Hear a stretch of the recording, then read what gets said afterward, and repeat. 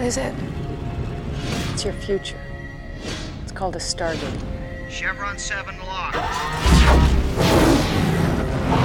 Welcome to Walking Through the Stargate. I'm Brent. And I'm Zach. This is episode 54, and we'll be talking about Stargate SG-1's episode Foothold. You can find us and our lovely little podcast on Google Play Podcasts and on Spotify Podcasts, where we still have absolutely no idea if a person can give us ratings, reviews, or whatever. So, do what you want. And you can find us on Apple Podcasts, too. And we do know that you can leave a rating and review. Zach, a little bad news. We do not have a new review to read.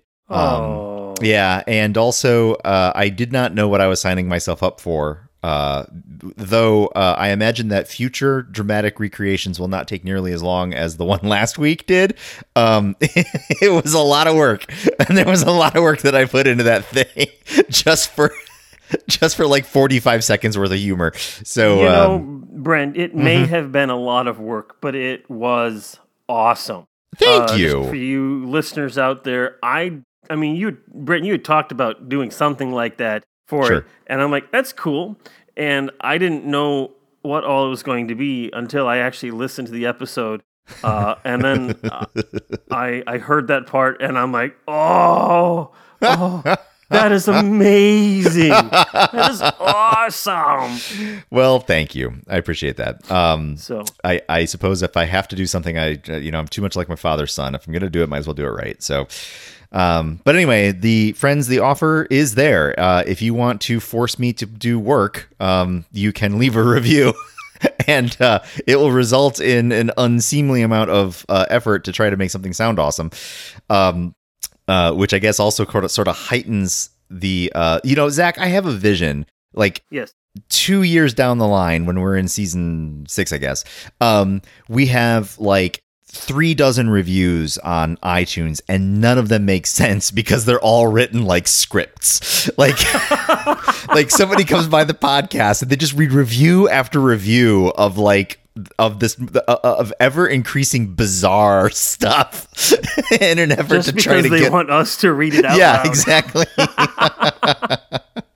So, if you want to participate in that little activity, just go ahead and leave a review for us, and you can make us suffer a little, just a little bit. Absolutely.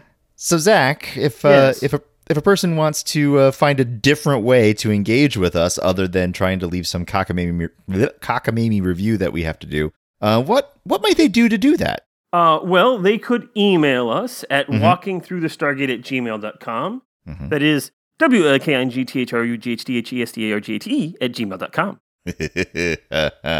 And you thought I wasn't going to bring that back. I was going to say, you just needed a couple of weeks to sort of limber up a little. We did it backwards last time. I think the week before that there was a little stumble, but this time you just striding right in. Calm and confident. The best thing to do is to lean into it and not think too hard, because as soon as you ask the question, did I forget that letter? You are so far past that it wouldn't matter anymore.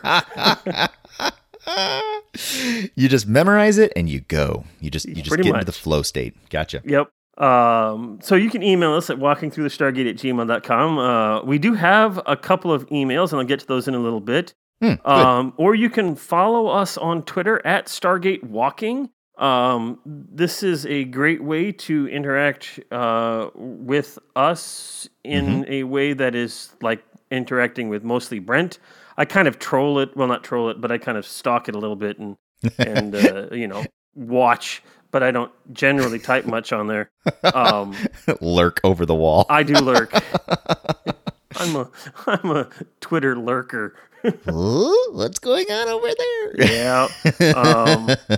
Or you can find us on Facebook at Walking Through the Stargate. We have a Facebook page and a Facebook group. Mm-hmm. Come join us and have all the conversations there. Yes. So, Brent, I said we got a couple of emails. Mm-hmm. So, last time we reviewed Jolinar's Memories and the Devil You Know. Mm-hmm. And we have received a few comments on your thought process here. Arnott says, okay, Brent was wrong about The Devil You Know, and so was Zach due to Brent-induced bias. Oh my!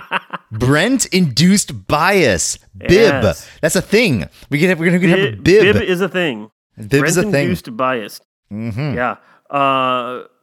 The Devil You Know deserves at least 4 chevrons. Of course, he admits that he might be biased since Apophis is his favorite villain. Okay. Yeah. On the other hand, Brent gave Bane 7 chevrons, so maybe this just serves to maintain the balance. So there's this phenomenon. I'm going to screw up some of the details, but it's called Fermi estimation, and it was apparently developed by Enrico Fermi as a sort of a method to illustrate that when you're trying to do some math, especially if there's a lot of variables.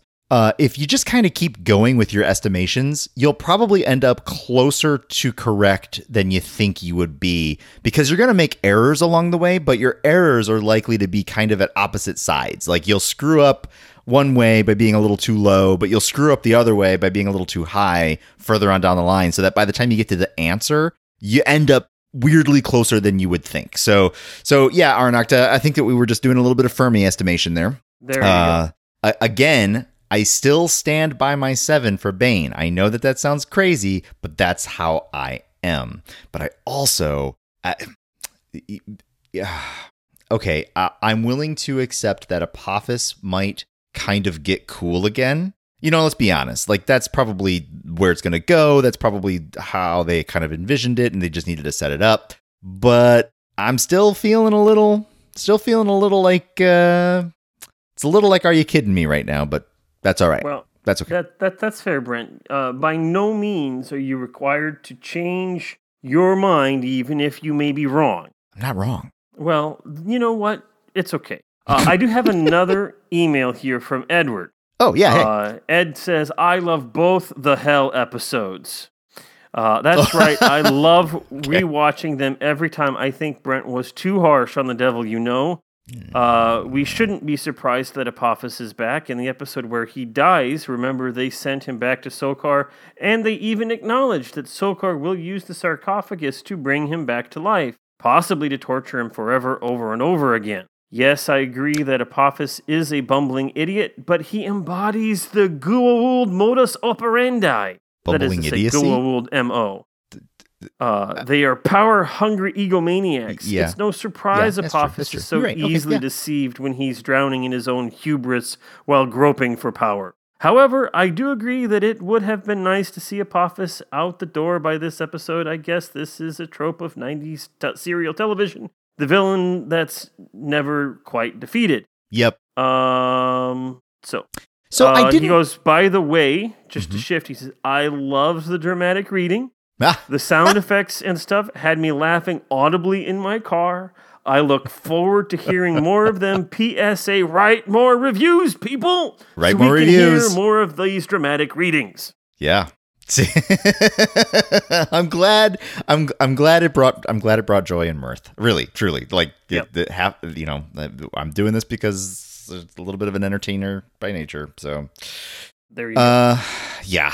So the one of the things that I think that I didn't quite really appreciate or click in when I can't remember the name of the episode where Apophis died, but Serpent Song. It didn't click that Apophis was getting sent to Sokar. They said it. They said those words, but I didn't appreciate what they were talking about, or I certainly didn't appreciate what that was about to really mean.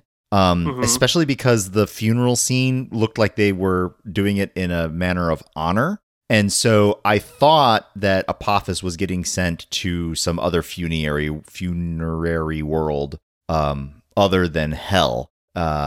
So, that's kind of my own error. If I had kind of put that together, it would have been maybe less shocking. But anyway, whatever. He's back. He's back and he's bad. In fact, in that episode, they were able to dial out the gate just at the nick of time before Sokar destroyed them all. And they dialed out to the planet where they had found Apophis originally. At the beginning of that episode. Yeah. And so they basically dropped his dead carcass at the foot of the Stargate. Oh, right. And Sokar would have been there to pick him up. Yes. And then at the very end, you do hear their comments, something like, well, if they wanted Apophis alive, then they'll just start this up again. And Martouf says something along the lines of, well, not necessarily. If Sokar has a sarcophagus, so if he wants, he can just revive him there and then, keep torturing him forever. Yeah. So that's right. I mean, that's there. That's right. Okay, anyway. Okay. Shall we dig into this episode? Foothold. Yeah, let's do it. This episode is directed by Andy Makita. This is Andy's directorial debut for Stargate SG-1. Oh, cool. Not only is it his SG-1 directorial debut, it is his directorial debut. This is the first thing that he has directed on his own.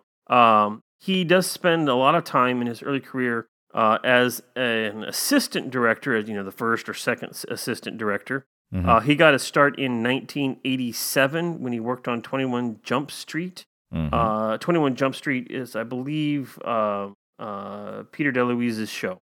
He was on that. And then he was working on television throughout the late 80s, early 90s, and he joined SG-1 in at the very beginning. In 1997, he was the first assistant director for the pilot episode, Children of the Gods. Yeah.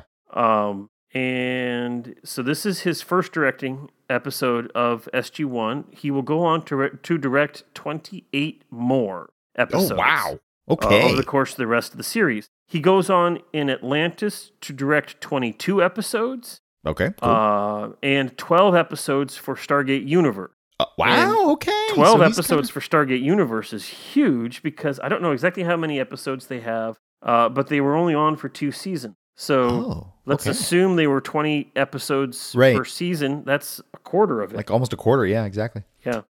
Cool. So, let's see here. And, that's what we have for Andy Makita. Mm-hmm. Heather Ashe did the teleplay for this. This is her second of 5 episodes that she has written for SG-1. Mm-hmm. Earlier this season, she did Learning Curve. Yeah.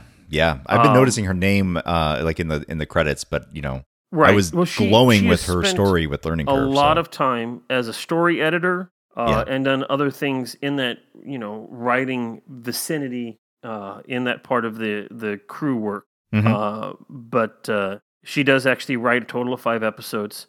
This is her second one. And basically her filmography in terms of actually writing things, the teleplays and whatnot, this is it. Just Stargate is really it. You can go back to Learning Curve if you want and listen to it. There were a couple of things that she's done, and I talked a little bit about them then. So you can go back then and look at that. For this episode, we do have a few guest actors. We've got Tom McBeath coming back as Colonel Harry Mayborn. We've got Colin Cunningham as Major Davis. He's back. And of course, we've got Dan Shea coming back as Sergeant Seiler. Stargate Scotty. Yeah. This episode originally aired on November 5th, 1999. That is 20 years and 11 days from today. Yep. As we record this. Number 1 on the charts in the U.S. was still Smooth by Santana. Because you're so smooth. And it's just like the ocean. You can keep going. You don't have to let me. I was just letting you do your thing, Brent. What else was on the chart, Zach? Okay, in the UK, they were listening to Keep On Moving by Five. Keep On Moving by Five. So when we were first doing this, I was like, hey, I know all these UK songs, mostly. They just kind of came out a little bit after or before they kind of showed up on the US scene. And I'm like, no, I don't know this Keep On Moving by Five. I bet you this one's a fast one, though. I believe it. Okay. And so, in honor of this going really fast, I'm going to speed through the box office here, okay? Okay. You ready? All right. Ready? Okay, here we go. All right, here we go. Okay. So, number 1 was The Bone Collector. It was a brand new movie. House on Haunted Hill was number 2. It was number 1 last time. The Bachelor was a brand new movie. It's number 3. Number 4 was The Insider, also a brand new movie this weekend. And number 5, rounding out the top 5, was The Best Man, which was number 2 last week. Woo! Done. Whew. that's spicy. Yeah. Good job. Yeah. That's because we were moving on. Keep on moving. Yep. What happened on this day? Well, a couple of days before this episode aired on November 1st, Theodore Hall, American physicist and atomic spy for the Soviet Union, dies at age 74. Okay. Also on November 1st, Walter Payton, the American Pro Football Hall of Famer running back from the Chicago Bears, dies at 45. Mm-hmm. And then a couple of days later, on November 3rd, Los Angeles Lakers debut in Staples Center with a 103-88 win versus the Vancouver Grizzlies. Mm-hmm. On November 4th, one day before this episode aired, Daisy Bates, who was an American civil rights activist and publisher, dies at age 84. Mm-hmm. Mm-hmm. And nothing notable happened on the 5th that I could find, but on the 6th, Australians vote to keep the British monarch as their head of state in the Australian Republic referendum. Oh, I didn't know that they... Okay, cool. Yeah, Neat. There you go. Mm-hmm. And then a couple of days later, on November 8th, The World Is Not Enough, the 19th James Bond film starring Pierce Brosnan, Robert Carlyle, and Denise Richards, premieres in Los Angeles. Yeah, okay. That's at least a little bit worthwhile for its own sake, but also Robert Carlyle is one of the starring characters in Stargate Universe. Oh, cool. Well, there you go. I think. It all comes back to Stargate. I think. Oh gosh, I didn't actually look that up. I'm just going off my memory. Oh. So you know what? We'll just pretend like it is in one of our universes that has hhappened. There you go. All right. So we have some trivia for this episode. Mm-hmm. In the outdoor cafe where Sam meets Mayborn. Yeah. This is the UBC Robson Square in front of the Vancouver Art Gallery. Mm-hmm. There is a bronze statue. I kind of looked for it, but I missed it. The Bird of Spring that can be seen in the background. Yeah. And that was the same statue that Sam and Jack walked past. Yep. In the episode Politics. Mm-hmm. Yeah, I recognize that. Yep. Yeah, I mean, it was you. Don't worry about missing it. It was very prominent, but it wasn't like, here's an establishing shot showing the statue. No, it was just like in the background, right in the middle. But I was like, hey, there's that bird thing again. Yep. All right. Now, this episode talks a lot about tetrachloroethylene. Yes. And I asked myself, what the heck is tetrachloroethylene? It is a chlorocarbon with the formula Cl2C bonded to CCl2. Okay. If you got that. It is a colorless liquid widely used for dry cleaning of fabrics. Hence, it is sometimes called dry cleaning fluid. Mm-hmm. It has a sweet odor detectable by most people at a concentration of 1 part per million. Mm-hmm. It is an excellent solvent for organic materials. Mm-hmm. Otherwise, it is volatile but highly stable and non-flammable. Volatile but highly stable. You know what? I am copying this from Wikipedia, and I don't... Well, I bet that in chemistry, I bet you that the word volatile means something specific, which means it's blah, but it is stable, so it's, whatever. Right. I bet you that is not contradictory. It is Fair to me, enough. But... It sounds contradictory to me. Yeah. And non-flammable. For these reasons, it's widely used in dry cleaning. It's also used to degrease metal parts in the automotive and other metalworking industries. Oh, I bet I know what it means. I bet you that it bonds to like these oils like really easily, like super fast. There you go. But it doesn't degrade and it won't like burn. That's right. So that's probably what's up. There you go. The toxicity of tetrachloroethylene is moderate to low. Reports of human injury are uncommon despite its wide usage in dry cleaning and degreasing. Mm-hmm. That said, it has been classified by the International Agency for Research on Cancer as a Group 2A carcinogen, which means that it is probably carcinogenic to humans, can affect the central nervous system as a depressant, and can enter the body through the respiratory or dermal exposure. It can dissolve the fats in your skin, which causes skin irritation. And be careful if you get it to temperatures at 315 degrees Celsius or 590 degrees Fahrenheit, such as when you're welding. because it can oxidize into a phosgene poisonous gas. Well, okay then. But in none of those bullet points did you say it causes paranoid delusions. That is true. Yeah. Well, that of course, but very true. But that also was not right. Now that I say that out loud, that was the cover story that the aliens were using. It doesn't.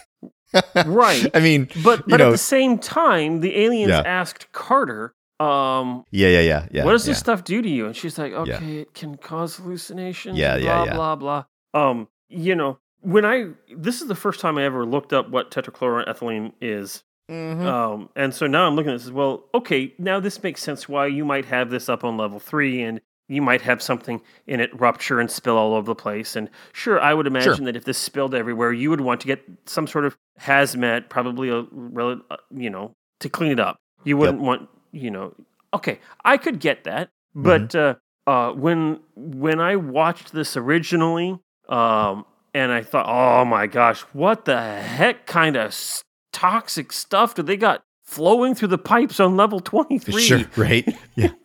Dry cleaning fluid. It turns out. Yeah. Keep those uniforms looking real good. Yep. A couple more things to add here. This was one of the only episodes where Heather Ashe heard Don S. Davis complain. He was, having to hang from the ceiling for quite a length of time. Yeah. And he was kind of grumbling about that, saying things like, well, sometimes I wonder what goes on in that writer's brain of yours. So that would be Don S. Davis's version of complaints. Does Don S. Davis, did he talk more or less like he does just straight up? Like, is that kind of how he sounds? Like, does he talk with that kind of cadence normally? I don't know for a fact, but I would bet so. Yeah, I imagine so. I would guess that's probably the way he normally would talk. Yeah, and so I can totally see him say almost exactly that. Also, one more here. When Carter and Maybourne are at the cafe, Carter stands up and yells, Maybourne, you're an idiot every day of the week. Why couldn't you have taken one day off? Right. That line was basically ad-libbed by Amanda Tapping. Oh, really? Nice. She came up with that line on filming day and tossed it out there, and then it got stuck. And I love that line. That's a great It's a good line. Yeah. Good for her. Now I seem to have some kind of vague memory that there was some other kind of ad-lib thing that she tossed in there in one of the episodes fairly recently. And I can't recall, and I can't remember which episode. But point is, like, she's fast. She's witty. Well, all of them have a quality fast of that. That's one of the things that Richard Dean Anderson does, or normally, from what I have read and heard about. Half the things he says isn't exactly what's actually on the page. Okay. So, gotcha. He certainly creates an environment where that type of interplay is valued. Yeah. And certainly Tapping, and I think all of the others as well, play into that when appropriate. You're an idiot every day of the week. Why couldn't you have taken a day off? As I look at the title of this episode in other languages, in French, this is Invasion. In Spanish, it is Settlement. In Czech, it's Emergency Situation. And that's what we have. Yeah. Right on the nose. Yep. Now, despite all of the trivia and such, we do have a few goofs in this episode that are worth noting. Early on in the episode, when Frasier is in the infirmary and she's about to inject some sort of yellow substance into Carter, some sort of sedative or whatnot, you can look that the needle is full of this stuff, and she stabs Carter, and Carter falls over onto the bed, and you can look and you can see that the needle is still full of all of that yellow stuff. Yeah, I noticed that one, but yeah. Also, when Maybourne stands up as he is leaving the cafe, you actually can see put his hat on twice. Okay. So like, there's a that. shot of him of his face, and I can't remember what he's saying, but he's in there, and then he takes the cap and he puts it on his head, and then it turns to look at either Carter or O'Neill or whomever else, and then so you can see just kind of the back of his head on the side of the screen, and then you can see him also putting the hat on his head. I find that funny. Yeah, sure. Yeah. And apparently there was a Vancouver trolley in the back of that scene that I missed. Yeah. And apparently I also missed this. A couple of the aliens bump into each other later in the costume, late in the series. I think I noticed that one. Yeah. When they were all running away, right? Yeah. Yeah. I think I did notice. It did look like it was a little accidental, but you know. Yep. But you know, hey, it was also, and again, it's hard to call it a goof when the thing that you catch on camera is, you know, just as likely a thing to occur in that scene anyway, right? Right. I mean, what makes the trolley, for instance, a goof is, you know, well, if it's you're supposed to Vancouver. be in Washington, D.C., Yeah. you're not going to see a Vancouver trolley. Speaking of, like, this episode, I was realizing that I'm realizing that I'm having a hard time remembering that the SGC is in Cheyenne Mountain, Wyoming, not Vancouver, British Columbia, right? Because they keep making the joke about being in the Pacific Northwest, and so I'm constantly thinking about them filming up there. And so when Carter is going to DC, it's like, boy, that's going to be kind of a long trip for her, right? And you know, even from Wyoming to DC is a long trip, but you know what I mean? I'm imagining it's like, boy, she's got to go from British Columbia all the way to DC. It's like, no, they're not in British Columbia. They are in Wyoming. Yep. Well, I think, Brent, it is time for the synopsis for Foothold. Yeah.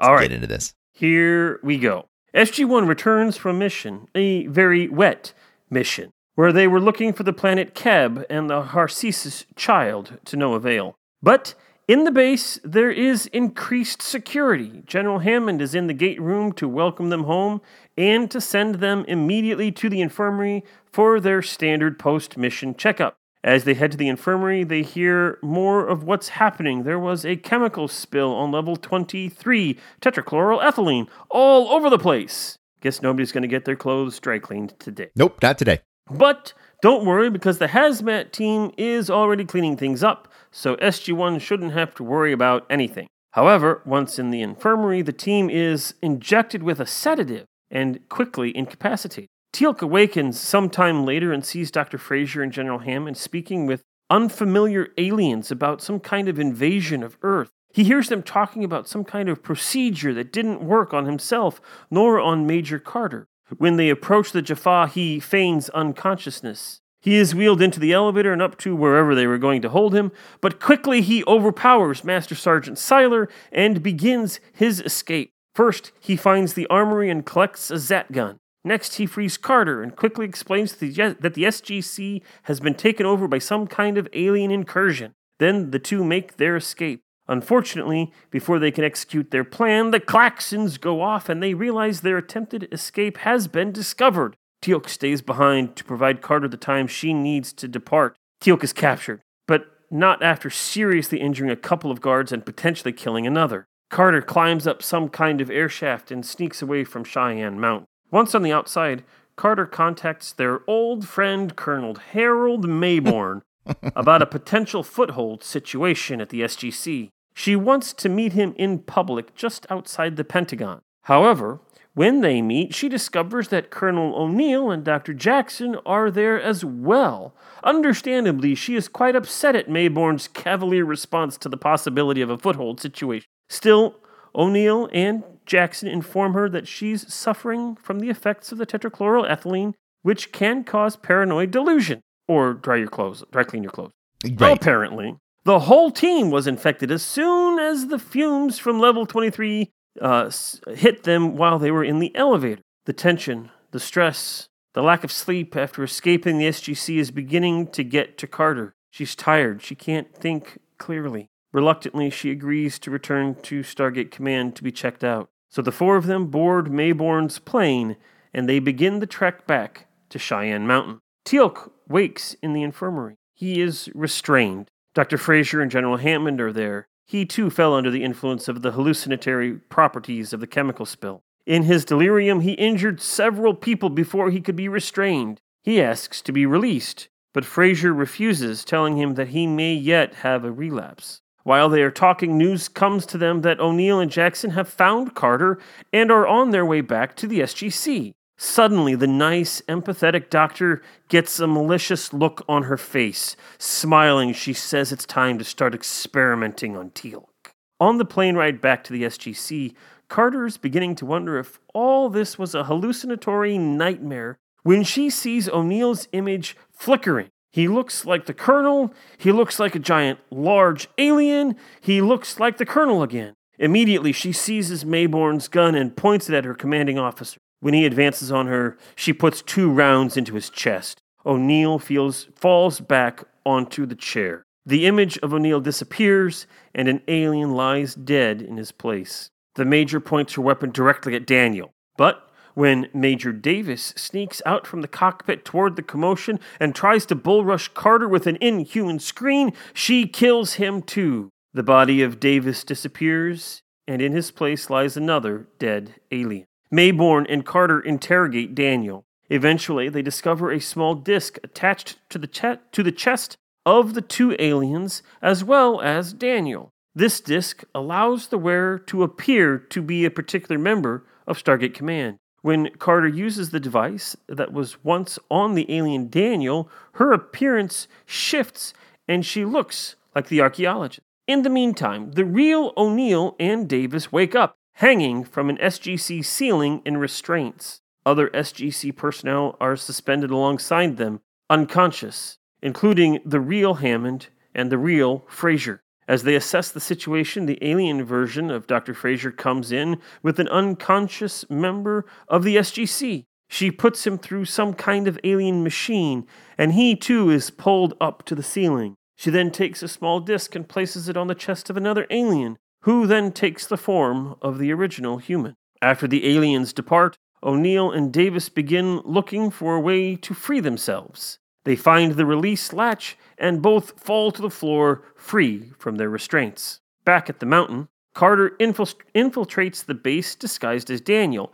while Maybourne marshals an NID team to storm the base and take it back from the aliens. Carter finds O'Neill and Davis and fills them in on what's going on. She has discovered that there is a certain frequency that was generated by the engines of the plane that will disrupt the aliens' disguise. She is going to her lab to get the equipment she needs to end this charade. While she's doing that, O'Neill and Davis hit up the armory for weapons. Carter gets to her lab, fine-tunes her plan, and broadcasts the frequency through the intercom throughout the whole base. The aliens are revealed. Panicking, the aliens immediately fall back to the Stargate. As they begin to escape, Maybourne's forces storm the place. O'Neill, Davis, and Carter meet up in the control room and are able to close down the gate. Some aliens escaped, but most are now stuck in the gate room, trapped. The remaining aliens use a self-destruct weapon. Recognizing what they're doing, O'Neill is able to activate the blast doors protecting the control room from the explosion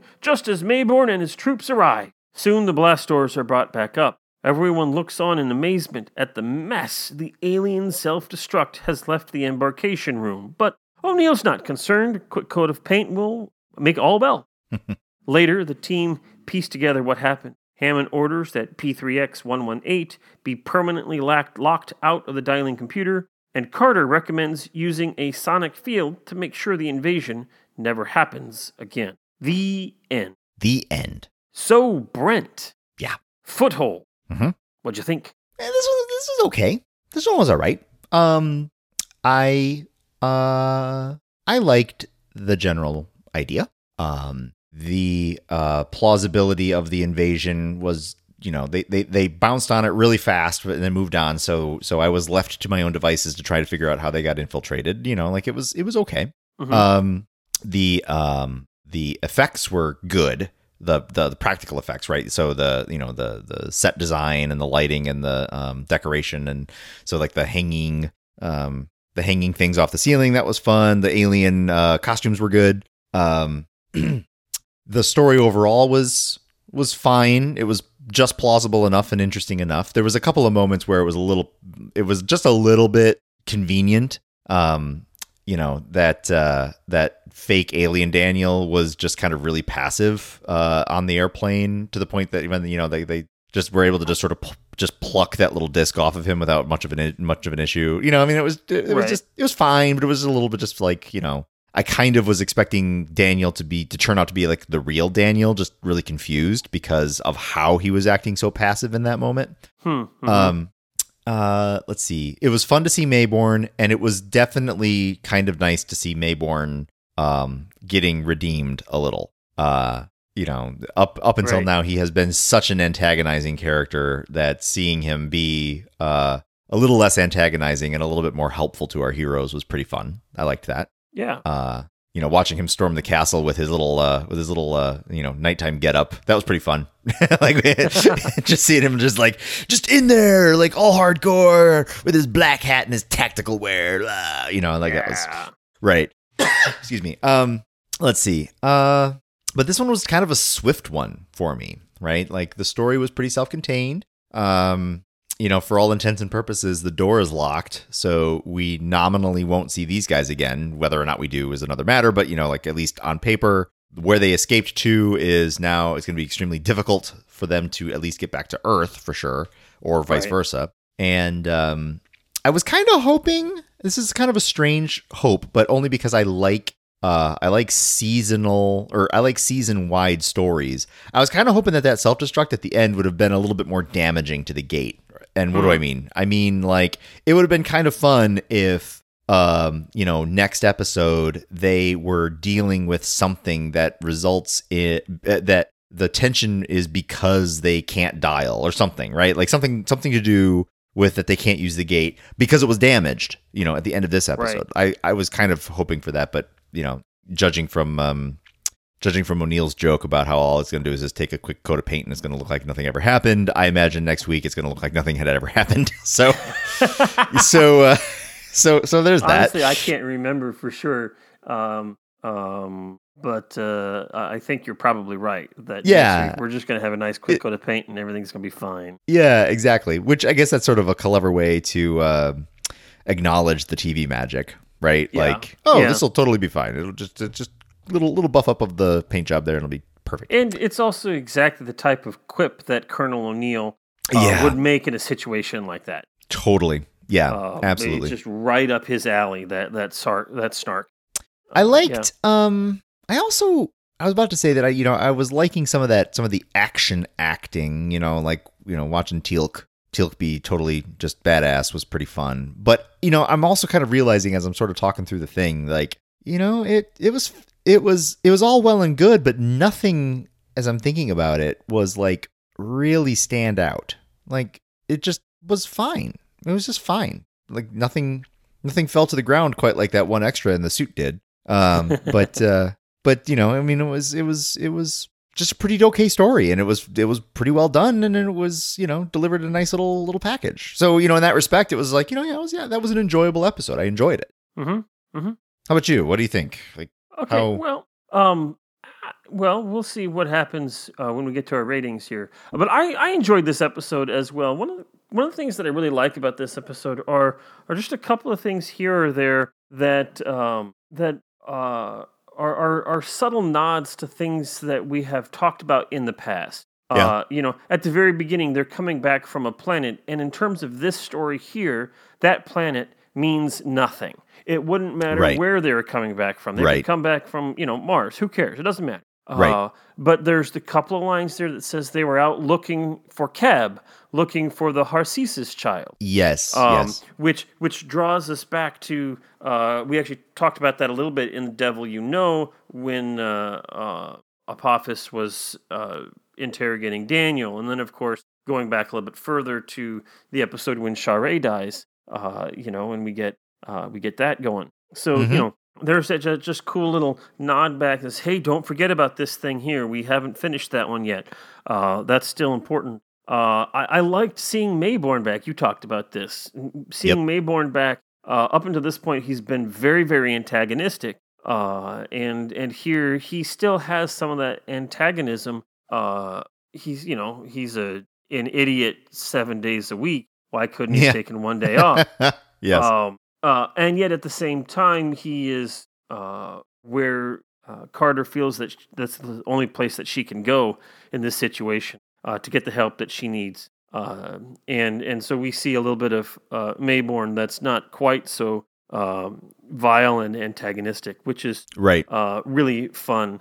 We see Davis again. That's cool. You're right. Kind of he's not a huge part, but he's right there. Let's see here. I thought there was something else in my head. These little tiny things that were popping in here. Oh, yeah. Can't talk about that. Never mind.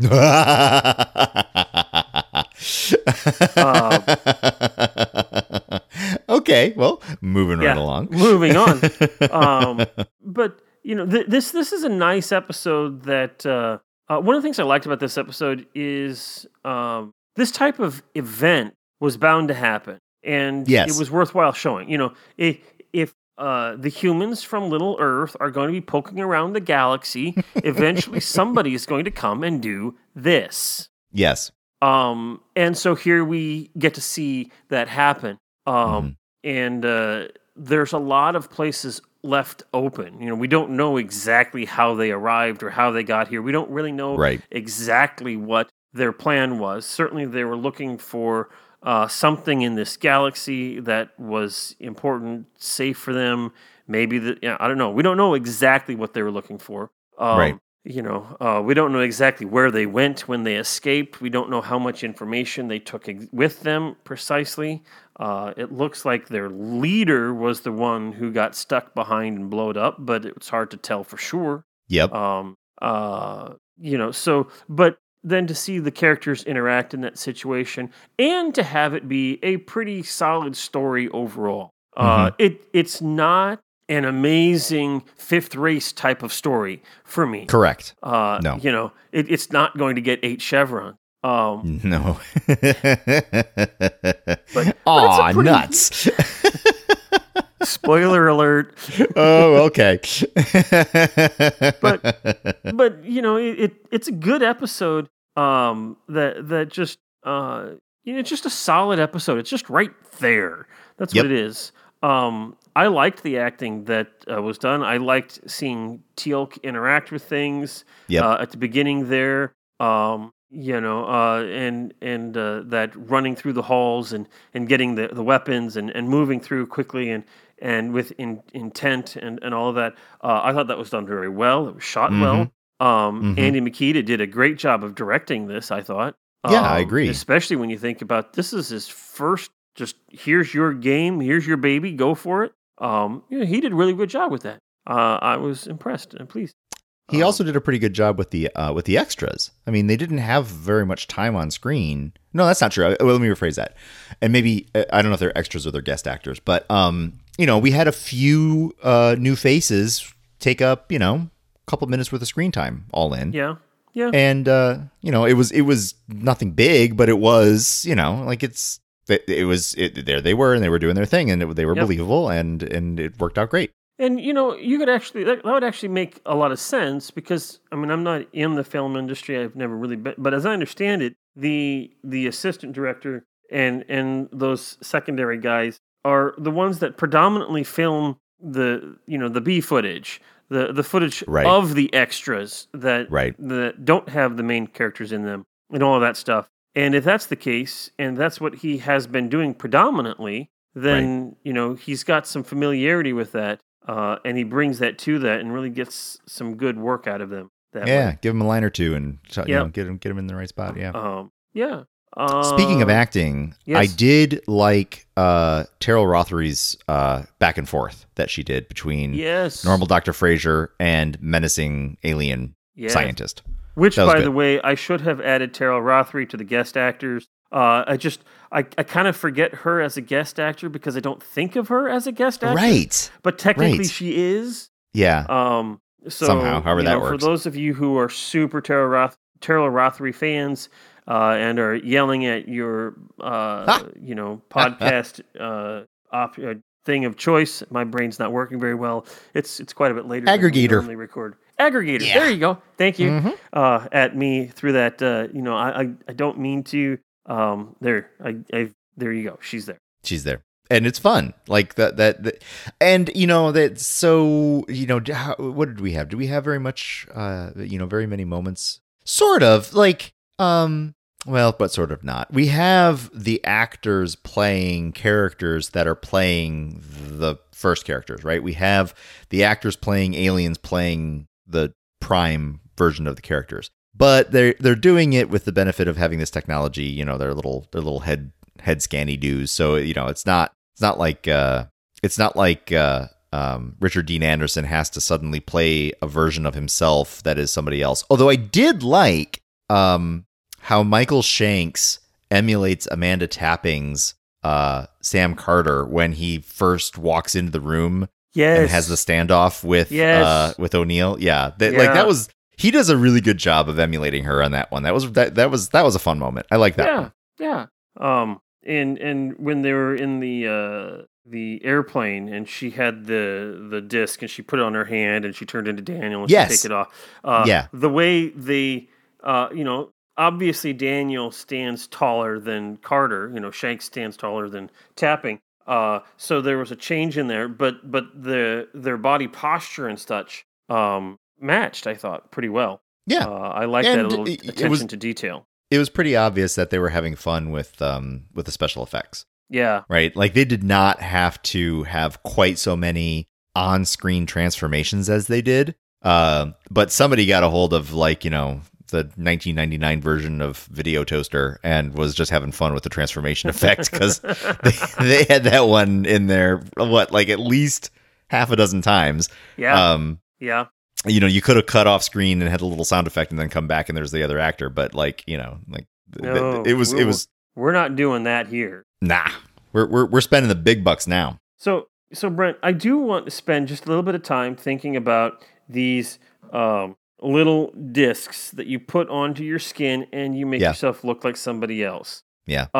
These are pretty impressive devices because when you think about it, the aliens are all quite a bit larger than any of our human characters. Oh yeah. And for instance, when Mayborn is choking Daniel, he's got his arm around Daniel's neck, and Daniel has a human-sized neck, and he's getting choked and all of this stuff. But if you were to translate that into, whatever else is going on, this isn't a simple disguise spell from D&D. No, it is right? not. It's not just simply changing your appearance. There is something else going on here. And yet there's whatever, because if the sound is going to disrupt that, if there's some sort of frequency that's going to disrupt that, and you're going to be able to go zzz and go from one to the other, it would imply that there's some sort of cloaking field that changes your appearance. Yes. And yet what we get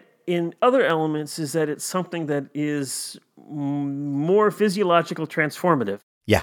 And I have always looked at this and watched this, and I'm like, I don't get it. I don't understand how it works. The only thing in the entire episode that made me sort of furrow my eyebrows was the speed and effectiveness. The speed that Sam Carter determines that it's the sound of the jet engines that cause the disruption, as opposed to, I don't know, being higher in the atmosphere and being subjected to more ions or something, or a particular radio frequency that just happened to go blipping through. You know what I mean? There was a whole host of other reasons why that might be, not just audio waves. It was convenient. It was a nice little hook, a little easy way for the entire SGC to be to reveal the aliens. And I can't remember the Ritu. Yeah, with the Ritu we had to have the special device. And, though with that special device, we could illuminate an entire field worth of Ritu. In the SGC, things are a little bit more confined. And so that, it's much more difficult. But in this little plot moment, all you have to do is just put it up to the speakers and bang, you can just see all the aliens. So, that's convenient. And so as a result, that's the only part of the story where I was like, really? But I'm letting it go for a multitude of reasons, not the least of which is because I can't be angry all the time. That's just not good for your health. And I felt like I poured it on enough with The Devil You Know, justifiably so. But like I can't hold every single episode to the immaculate standard of some of the previous episodes. But so that was the only part that was like, I'm not so sure about that. But whatever, we'll keep rolling. Spot that if I was going to nitpicky, that I would like, well, okay, that was really fast. We as an audience member saw the little circle disc around one of the other guys who was unconscious. And so we're like, as audience members, oh, okay, that disc is important for this transformation process. Carter and Mayborn did not have that experience. And they're looking at the dead alien that used to be O'Neill. And we see as the audience this disc that's sitting there on its chest. But it basically looks like it's kind of part of the armor of the alien. Yes. And I'm like, me as an audience member, like, there, that's it, pick that up. That's what you want. And she's just like, boom, hey, what's this? And I'm like, really? That was quick. Yeah, exactly. And then she finds that thing on the side of their head. And and then she's like, oh, well, this must be what they use to communicate so they know what they're thinking. And I'm like, really? I mean, or it could be their eyeball that you just pulled off. You monster. Wow. Well, you got dark. So here's another question I have for you. Yes. How much of that alien that we saw was the actual alien, and how much of it was armor? Yeah, so that's a great question. I think so I'm just gonna call the shot.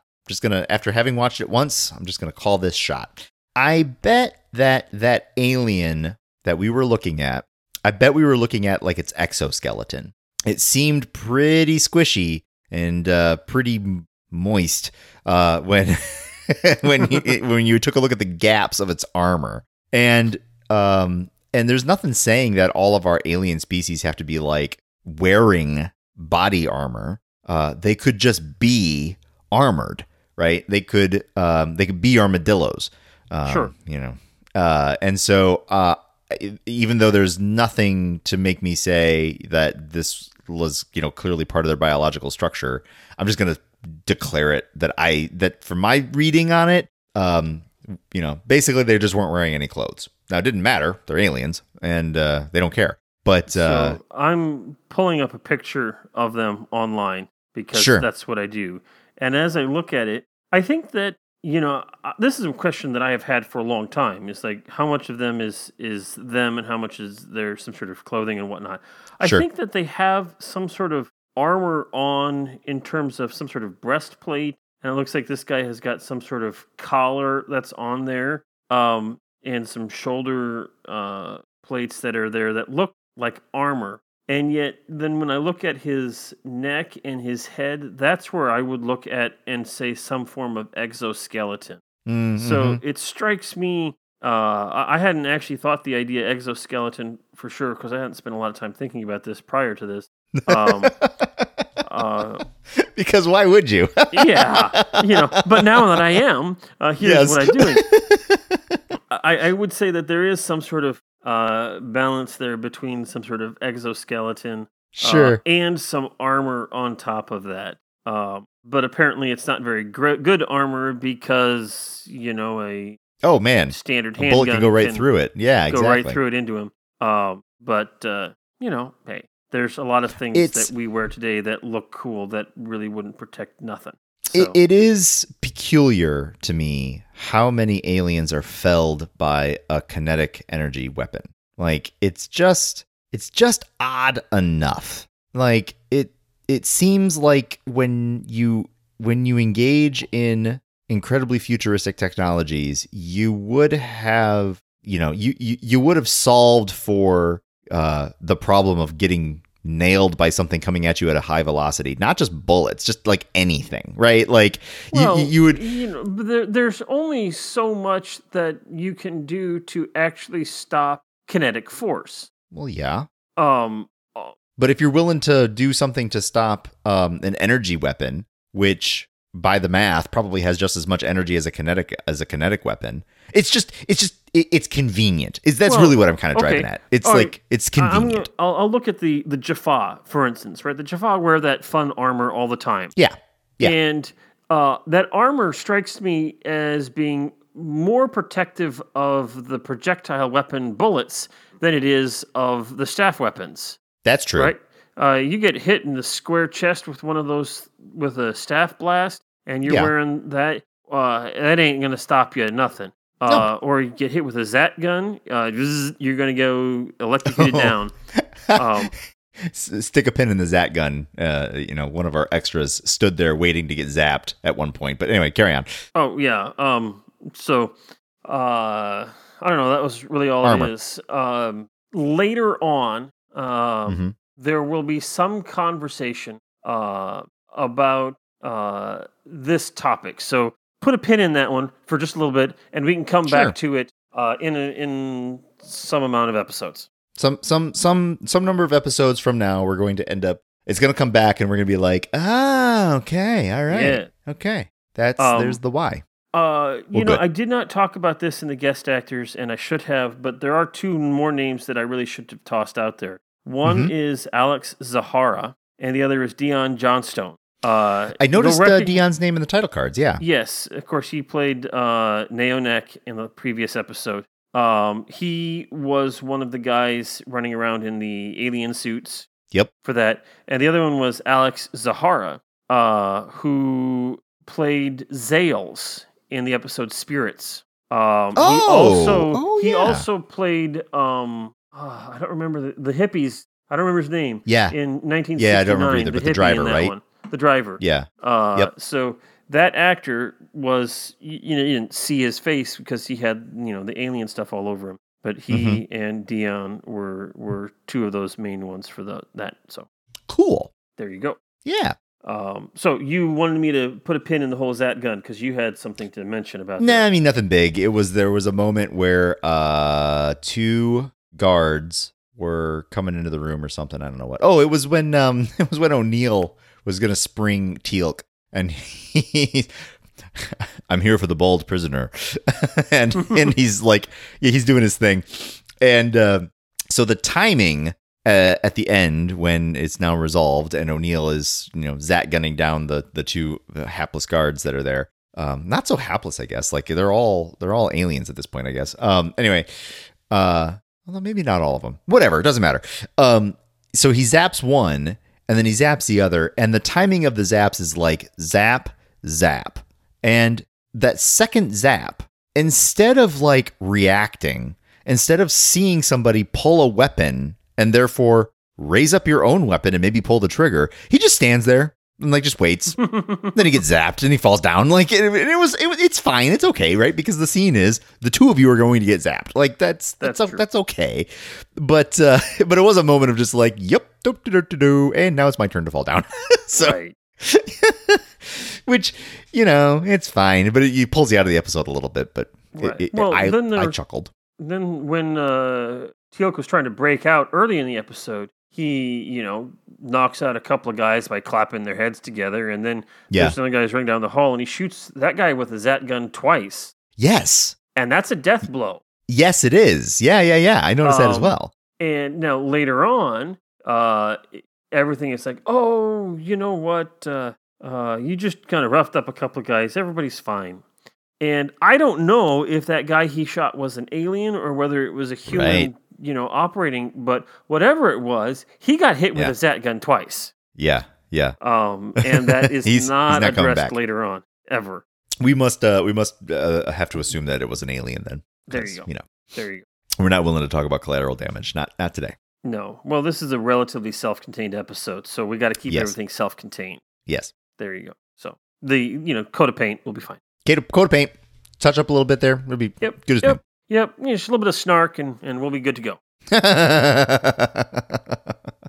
Nice. So, Brent. Yeah. I think that it is probably the right time in this episode when we stop meandering through our reminiscences of this episode and give this episode ratings. Yeah. Give this episode chevrons. Yep. The real reason why we're here. That's right. That's right. Everybody really just wants to hear our chevrons. We could just skip all right. the other ones and Yep, just say exactly. So, welcome to Walking Through the Stargate. That's Brent. Skip, I'm Zach, skip. And this is Foothold, and we give it this many chevrons. Thanks. Have a good day. So, Brent. Yes. Foothold. Yeah. How many chevrons does it get? It's fun. I can't think of anything bad about it. I mean, not really. Not anything I'm willing to really get gripey about it. Was I blown away by anything? No, not really. It's kind of the curse of when things start getting good is that, like, this episode was pretty good. It's pretty fun. They definitely had some great visuals, some good acting. The writing was all right. Like, good story. It was crisp. It worked fine. Right. And even still, like, I'm like, what kind of a middling score do I give it? Which is a terrible thing to say, but it's true. That's where I'm at. Okay. I'm going to say, I'm going to give it 5 out of 7 chevrons. But I think I'm being just a little generous. It's fine. It's good. Okay. But, 5. 5. Yep. My turn, I suppose. Yes, it is. I think you're pretty much spot on. It is a fine episode. It's just kind of right there, and yep. I have to ask myself also, like you, what kind of middling score do I give it? And I have been accused of what was it called? Bib. Brent-induced bias. Yeah. So I'm trying to avoid Brent-induced bias. I mean, I can go rogue. I can be like, not worth your time. I give it a 1. Like, I can do that if you want me to. Don't do that. Don't do that. Oh, okay. Okay. Give it a 5 because that's your gift. I'm gonna go less than that. I'm actually gonna go 4.5. Sure. Yeah. Not a lot less. But I don't know. For me, at least in this moment, a 5 and up is a really good episode of varying qualities. And okay. I'm not certain. No, my scale can change next week, so don't hold me to this. But for right now, true. A 5 and up is a really solid episode, and this is just shy of that. Yeah. So I'll give it a 4.5. Okay. All right. Now, Brent. Yeah. We have invited our listeners to give us their predictions of what we will rank things. Yeah. And we have a couple. Arnok has done this, and I am looking at this now for the first time. I haven't. Oh, for the very first time? It's like, I think I've made the Oscar envelope joke already, but I'm still going to make it again. All right. It's like, I predict and the Oscar goes to Zach will give Foothold around 4 chevrons, although he may rate it lower due to the total and complete absence of this particular alien race in all future episodes. Yeah, well, I guess that does that for me. Well, there you go.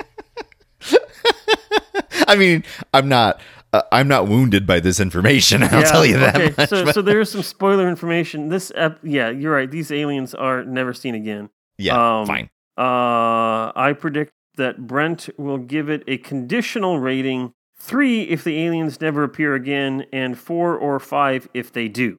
Oh, I like the thoughtfulness. I really do. I really appreciate the, and that is generally true. I do like it if things come back. Well, I mean, we've talked about this before. Like, episodic television's fine, but I really like good season long story. So it's true. Right. Turns out I just gave it a 5 just because I was feeling generous. Hey, there you go.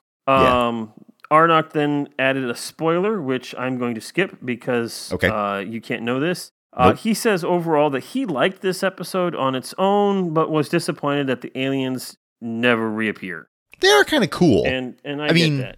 Yeah, it was definitely, and also when I think about it from like a set or a costume budget point of view, like I hope I see parts of their costume back. Those things were kind of ornate. Well, whatever. Anyway, so Brent, yes, there's some technology things issues. My AirPods were dying and I was swapping, and so I missed some of that in there. The jibber jabber that I was making about sure. I was mentioning that the not seeing the aliens again is a little bit of a bummer, but I was then saying something a bit more practical, like these costumes were pretty ornate, and so it does seem a shame that they had put all that effort into these things, and lots of them too. only to never have to use them again. So hopefully parts of them get recycled. We also have another prediction, Brent. Oh, good. David sends us his prediction of these episodes. Well, okay. He says good episode, but the stupid cowardly aliens with no backup plan who run away when found out bring it down. He predicts Zach will give it 4 chevrons and Brent will give it 5. Holy moly! And where's David? I have a bell, but not here. Yeah. You get the slow clap. Good job. That's really good predicting there. Well kidding. done on that one. You nailed Brent's score right up there, and for similar reasons for what I said, you got that other one. So well done. Yeah. Good job. Well done. That was fun. Okay. Well, Brent gives it 5. I give it 4.5. Let us know what you think of this episode. And by all means, send us your predictions for what you think we'll rate the next episodes, and we'll see how you come. We do need to figure out, so far, I don't think we have ever had anybody nail your prediction and my prediction at the same time perfect.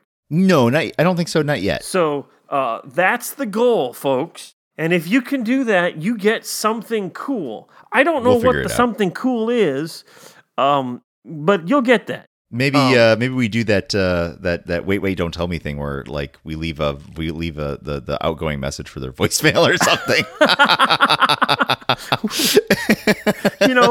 I would be willing to do that. Totally, but especially because no one who calls them is going to know what they're listening to. It's like the ultimate of just like, what is this? There you go. Whatever. Yep. Okay. Hi. I'm here to let you know about your car insurance. Give me a call back, I guess. Yep. There you go. And we can even add special effects to that. Look at you. Look at you making work for me here. I'm so good at it, Brent. You got some good ideas though. So, Yeah. Anyway. So, that's definitely on the table for those of you who hit that prediction perfectly. Like right on the money. And if you think of something else that would be even cooler than that, by all means, let us know. We will take that. So you can do that by contacting us in any of the various means. But I'm getting ahead of myself, Brent, because we need to talk about the next episode of SG-1. Mm-hmm. The next episode has a title, and that title is Pretense. Mm-hmm. And so this is when I say, tell me about Pretense. Okay. Okay. The SG-1 team travel to the gate to find themselves on a strange world. They walk through a fantastic, bountiful field of purple-like grass that springs up, and they see off in the distance a bunch of cave looking people, folks that are clearly at the early stages of their technological development. And the folks are a little bit scared of the newcomers, but they somehow welcome them in. And they're gathered around their cooking fires and their pottery and their skins, but all of them have what look to be like bedrolls and pillows of skins and furs just bandied about with no protection to the elements whatsoever. This is particularly galling because do you know where I'm going with this? I know where you're going. Just keep going.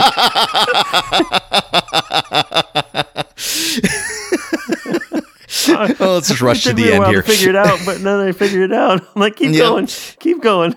So, as the SG-1 team is investigating this pre-civilization, Daniel Jackson is the one who realizes, "Oh," he says, "this is an era before tense." It's pretense.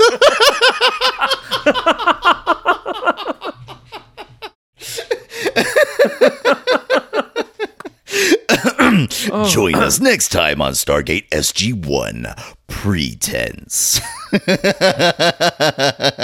Okay. Yep.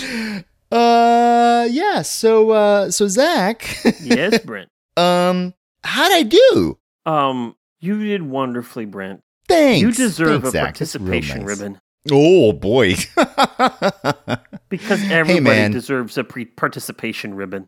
Coming up with puns on the fly is tough work, man. I know. And I actually applaud you because I would really, really suffer from this if the roles were reversed. Hey, speaking of me making work for you, didn't we say at some point that we should flip this thing around? Or no, we can't because you know what the episodes are about. Yeah, well, we did say we could flip around the chevrons and who give the chevron ratings first. Oh, yeah, that's true. So we did talk about that.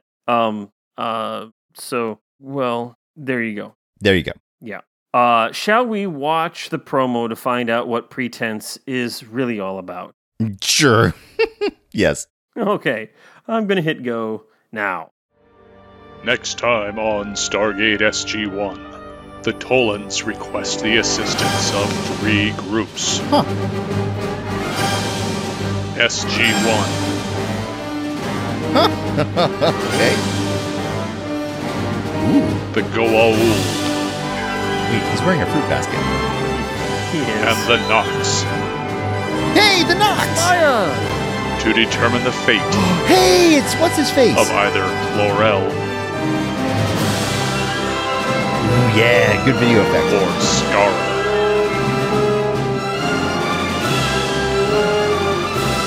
Nice. But is this just a pretense for something else? It's all next time on Stargate SG-1. Oh! Ooh, what a great space battle! Oh, I'm looking forward to that. There you Cool. go. And that is Pretense, Brent. Yeah, that has nothing to do with protecting yourself from the elements. That's true. That's because what you were talking about was PRE-TENTS. Yeah, pretense. And this is PRETENSE. That's not It's how you spell completely pretense. different. It's not the same. It's not the same. It's not the same. It's not the It's same. different. Okay. Okay. All right. So, We're having if too much you fun. want to talk to us about Pretense, by all means, email us or find us on Facebook at Walking Through the Stargate or find us on Twitter at Stargate Walking. Talk Yes. to us. Talk to us about this episode, Foothold. Tell us where we got it wrong. Tell us where we should have gotten it right. That is actually the same thing. Yes, more but or that's less. all right. But that's okay. Yeah. It's like, heads I win, tails you lose. There you go. In any case, Yeah. email us. Do all of those fun things. You know where to find us. Leave reviews. Send us predictions. And yeah. that And stuff. share this podcast with your friends. Tell Yeah. your friends and neighbors that they should listen to us. Neighbors. Babble. Neighbors. This is your opportunity to make friends with the neighbor that's a little bit weird. And you'd be like, actually, I don't want to talk to that person. No. You're going to say, I've got a podcast that you should listen to. And your neighbor's going to go, why are you talking to me? Well, there you And then go. you just keep going. And then it'll be There you fine. go. And then they'll start There you listening. go. Yeah. Share it on Twitter and on your Facebook pages and all of that stuff. Let's get the word out there. And because this is, at the very least, I'm having fun. And I'm sharing this with you. So, have fun and share it with your friends too. Yes. We are getting to the seasons of givings. The seasons So- of givings. Yeah, so And you should be givings things. That's true. We have, American Thanksgiving followed by American Christmas. Oh, wait, no, that's just Yeah. Christmas. American Christmas. I'm totally going to start calling it American Christmas. Because there is a very specific version of Christmas, which is totally American Christmas. Yeah. There you go. Oh, All right. that's fantastic. So, with that, I'm Zach, And I'm Brent. and this has been Walking Through the Stargate. See you next time. Bye. Carter, dial it up. Get these people home.